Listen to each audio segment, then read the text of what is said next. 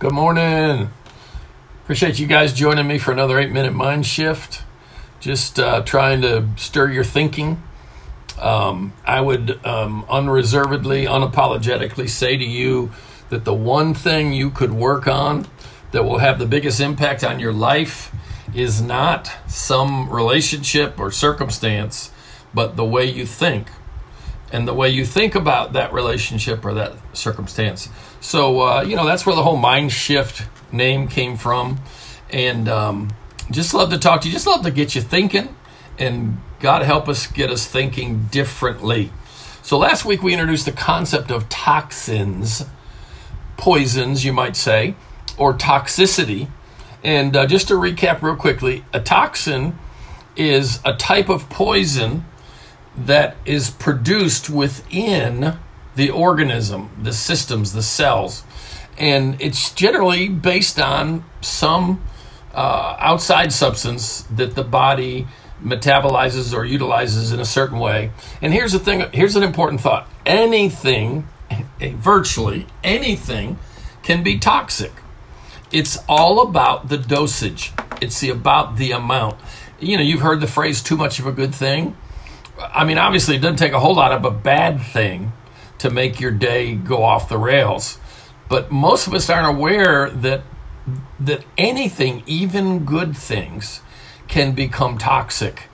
And again, let's remember what toxins do. Toxins don't kill you.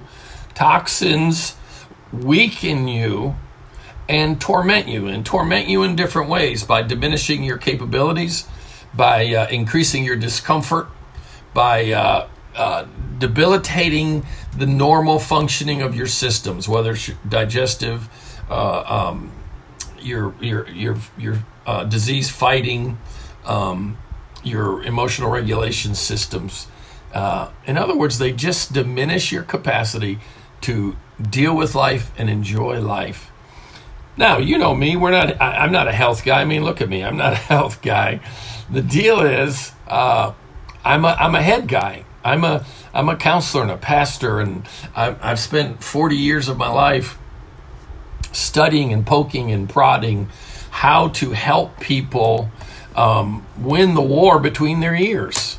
And obviously I go at it from a Christian perspective based on biblical realities that I have found to be extremely toxin defeating, you might say.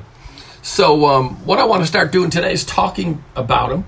I think there's some pretty significant toxicity in the body of Christ, in the church, as we call it. Lord willing, I'm going to work up the nerve this year to talk to you about some what I would probably call toxic theology. I believe there's some theological positions that the church has taken for so long that they don't even question them anymore. And I think they're toxic. I think they weaken the church, and I think they diminish the church's capacity to grasp and enjoy the fullness of life the way God meant for us to, and diminishes the impact and influence we're meant to have in the surrounding culture and this awesome, amazing world that God created. So what I said a minute ago is that anything can be toxic. God designed you, I'm just reading something I wrote down, God designed you to be able to live in a somewhat toxic environment. In other words, God knew we were going to fall. God knew blah, blah, blah. But he also designed us in a way that there's an optimal level of dealing with things to where the toxicity is not destructive. Now, I just wanted to give you an idea what I mean when I say that anything can be toxic. I picked up a book recently. In the book, it's called The Oxygen Advantage. And I'm not telling you to go out and read it. That's not what I'm saying at all. Because, I don't know. I don't know if you need to. But here's what I found interesting about it. It basically says, and again, please don't think I'm saying all this is the deal. I'm just saying it's interesting to see from this perspective. But here's what the author says. The biggest obstacle to your health and fitness is a rarely identified problem: chronic over-breathing. In other words, his premise is that you can have too much oxygen. How many of you know what ventilation. You ever hyperventilated? You know, when you get lightheaded and well, that's actually when you've taken in too much oxygen. And, you know, I'll just read you a couple statements from the book.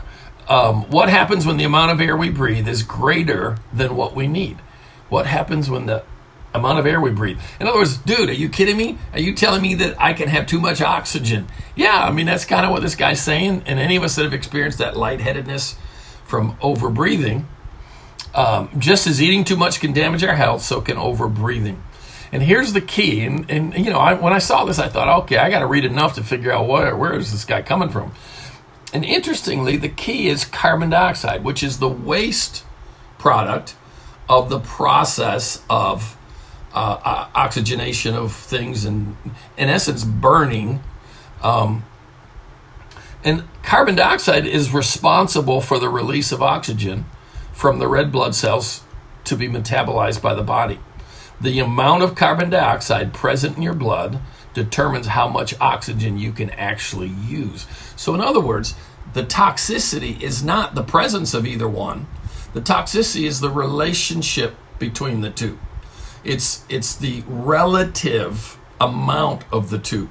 There's an optimal level of oxygen and CO2, and I'm not a medical doctor or anything like that. So the point is, you can overbreathe, and you can have a toxicity from having too much oxygen. Now, again, one more statement. How we breathe determines the level of carbon dioxide present in our blood. All right, I guess you could say it this way. What I'm all about is this. How you think determines the toxicity in your soul.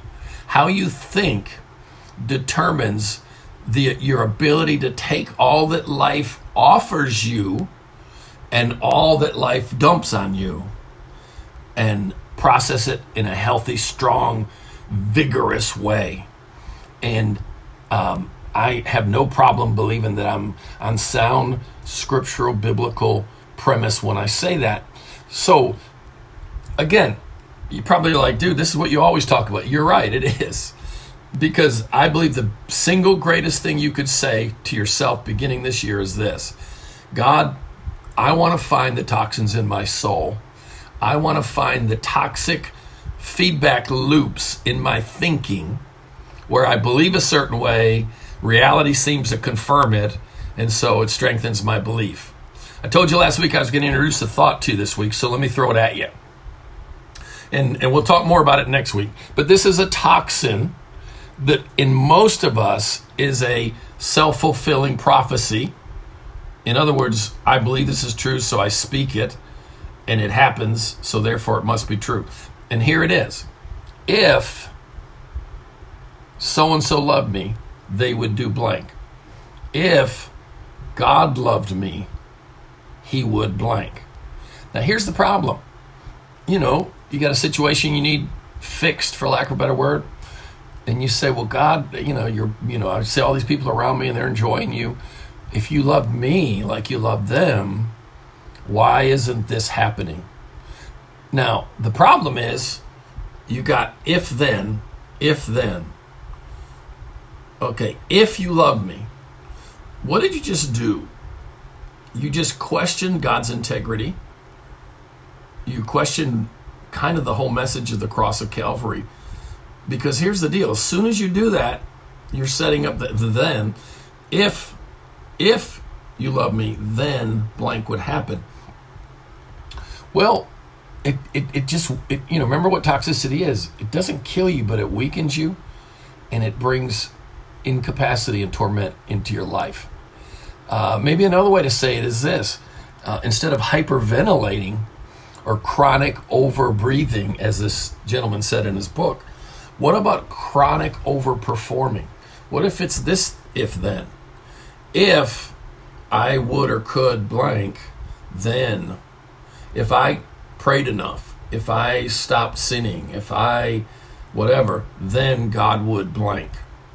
In other words, anytime you do if-then, if God loved me then, you're creating a conditional situation. If these conditions are met, then this will happen. You hear this phrase all the time around healthy Christian circles. God's unconditional love and acceptance. What does that mean? That means no if then. That means I am loved. This is still happening.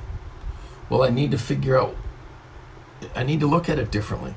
Don't let the situation, affect the posture of that condition. So what we're going to talk about for a little bit as we get into the year is how you're creating these feedback loops where I believe this leads to that, and reality kind of seems to confirm it.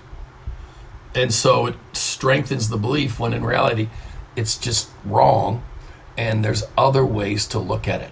So part of what we'll always do is try to shift perspective. I love this simple little thought. Simple shifts of perspective produce tipping points of progress. Simple shifts of perspective produce tipping points of progress. Ooh, we're going to talk about that. Love you guys. All right. We're going to have a good year, man. Talk to you later. Bye.